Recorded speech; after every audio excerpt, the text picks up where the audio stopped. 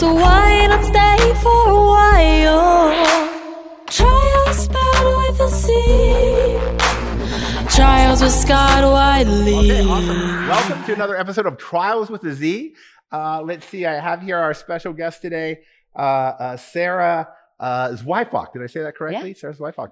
Or Dr. Zweifach, Yes, right? Hey, yes. welcome, doctor. Is it Zweifach or Zweifach? It's tomato. Zweifach. isn't it? Zweifach. I said it wrong Yeah. again. All right, It's we're going to get it. All right. Okay, let's do it. Oh, shit.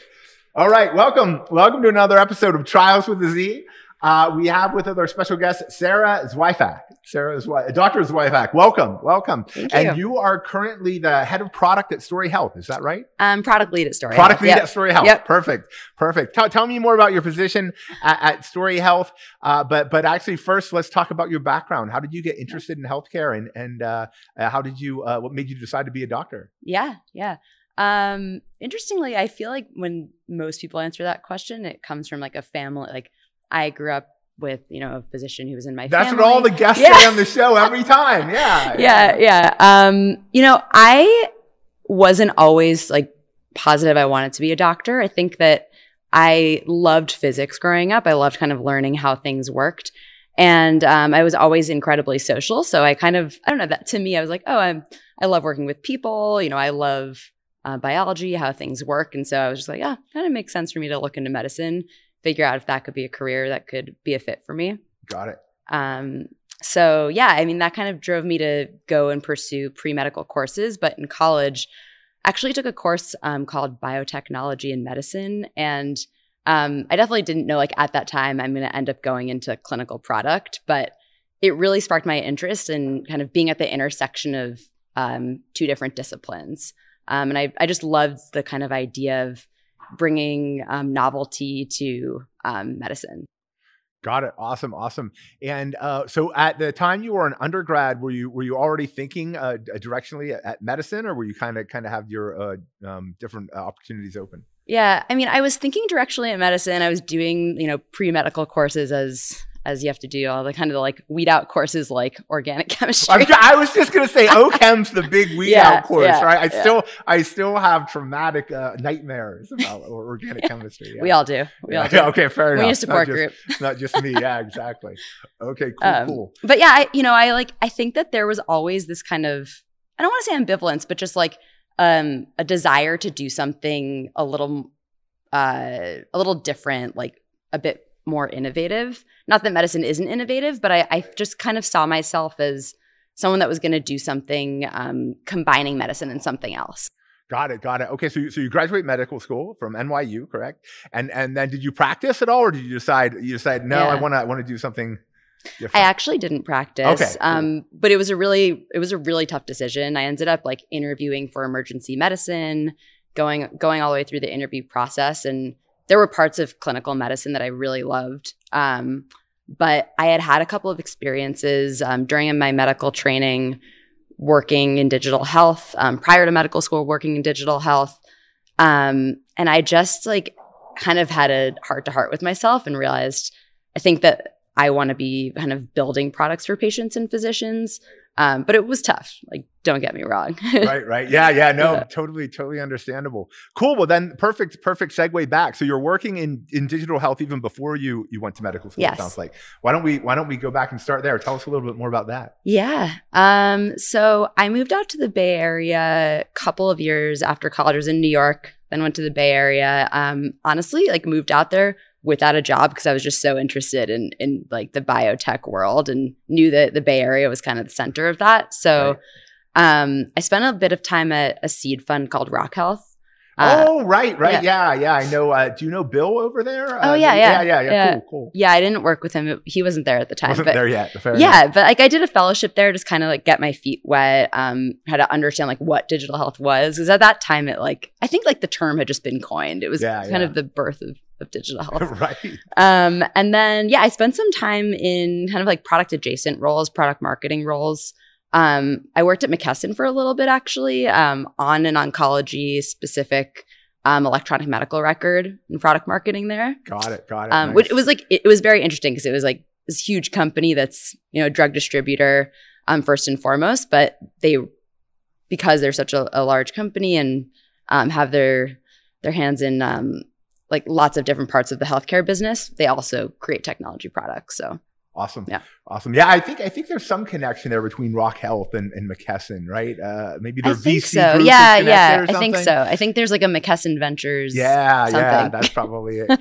Cool. Okay, so now you've just interest in digital health. You got your medical degree, and so what was the pathway from there? Yeah. So after medical school, just made the decision to not go into residency, and had a product experience during medical school, during my MBA year. And I really, really loved working with engineers and kind of thinking about customer problems and working very cross-functionally in a product role. So I ended up looking for product management positions and ended up as a PM at a company called AliveCore as my first role. Cool. Tell me more about that. Yeah. AliveCore is a cardiology company. They are a hardware and a software company. So they have a device where they can take remote EKGs to detect cardiac arrhythmias. Cool. Yeah. Cool. Okay. So then what was the path from there to Story Health where you are now? Yeah. So at AliveCore, Story Health is also a cardiac company. It's interesting. I ended up kind of specializing in cardiac. Were you interested in cardiology at medical school, or did that come later? I was interested in it in that, like, at this point it's very well understood. So it's physics. It's like a lot of it is physics. Right. So I found it to be very interesting, but it wasn't like the specialty that I saw myself going into. Like, okay. So yeah, it was kind of honestly a little bit random, but so Story Health, I think there are similar interests between AliveCore and Story Health. Both are cardiac companies. I would say that AliveCore was a hardware company first and is hardware software company now. And Story Health is more device agnostic, and they both have services components, so human components. Right. But Story Health right now is focused on selling into hospital systems first and foremost. So there's a little bit of a difference in terms of exactly who they're going after. What's the problem you're solving, and what's your vision for the future at Story Health? Yeah, I mean, I think the problem we're solving at Story Health is that, like, hence the name, patients, like, their disease journey and like their story doesn't end in the hospital. It's their disease is with them all the time, especially when they're at home. And we're really trying to be the glue between the hospital and what's going on at home, and manage help co-manage every step of the patient's journey. So we're very focused in kind of specialty health right now. We are in cardiology. But I think that the company will continue to kind of grow and go into other specialty care areas as well. Got it. And how did were you there during the pandemic? Is that? So are we still in the pandemic? Yeah, maybe. I don't know. I think May. The rumor is the status is changing in May. Yeah. Is that right? Yeah. So I was at AliveCore during like more height of the pandemic. I just started Story Health about 7 months ago. Oh, okay. Yeah. Cool. How did the pandemic affect AliveCore then? They're both like RPM, or they both have remote technologies, both of these companies, and I wouldn't say they're RPM companies, but they both employ remote technology. And so during the pandemic, as we all know, that really spiked. So for AliveCore, like it was quite good for them. There were a lot of cardiac patients that couldn't go into their cardiologist to like get their EKG done. So they were using this device even more and more. And then doctors had seen the value of it, but they were seeing the value of it even more because there were these patients that just like couldn't even come into the hospital because the risk of getting even sicker and having a chronic disease. So tell me more about what it's like as a doctor working with teams of clinicians, but being on the product side. Yeah, no, that's a really good question. I would say that it makes it easier to be a product manager working with clinicians to have a clinical background, because often the clinicians are my users. So I can kind of immediately have that sense of empathy for like what their issues are. And like, you know, there is instantly kind of a level of trust there as well, of like, you've kind of been through what I've been through, you understand my pain points. And so, and one other thing I would say is quite helpful as well is, when like I do have clinical questions, I can kind of easily come to the answer on my own and not have to like consistently be going to the clinical team for validation. So it makes my job more efficient, but I wouldn't say that like you have to be a doctor to be a product. Of course, there's so many product managers that don't have clinical backgrounds and are great. Yeah, fair enough. Although I think I agree, right? You have that perspective. You have that kind of probably level of understanding that's just, you know, almost intuitive because you have a similar background. So that makes a lot of sense. So excellent. So tell me more about the parallels between clinical and product. Yeah, it's interesting. I think like there are quite a few differences, but there are also quite a few similarities between kind of product development and medicine. One of them is definitely prioritization, right? Like especially as like an ER doctor, you have to there could be like lots and lots of different kind of details about patients that are coming at you. And you really have to like sift through that and figure out like what's important now. And in what order do I need to accomplish these things? And prioritization is, you know, kind of key in product development. And so that's like pretty interesting similarity between the two.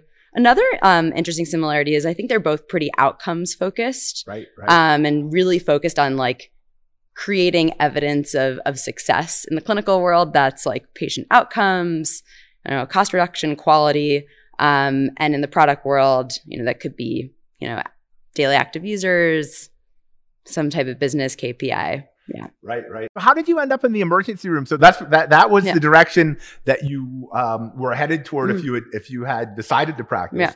How did you choose emergency medicine as you know, your direction? Yeah. I would say two reasons. The first reason was actually like I like desperately wanted to build this hybrid career in medicine where I was practicing medicine, but I also could do, you know, digital health, entrepreneurial activities, because I had had those experiences before.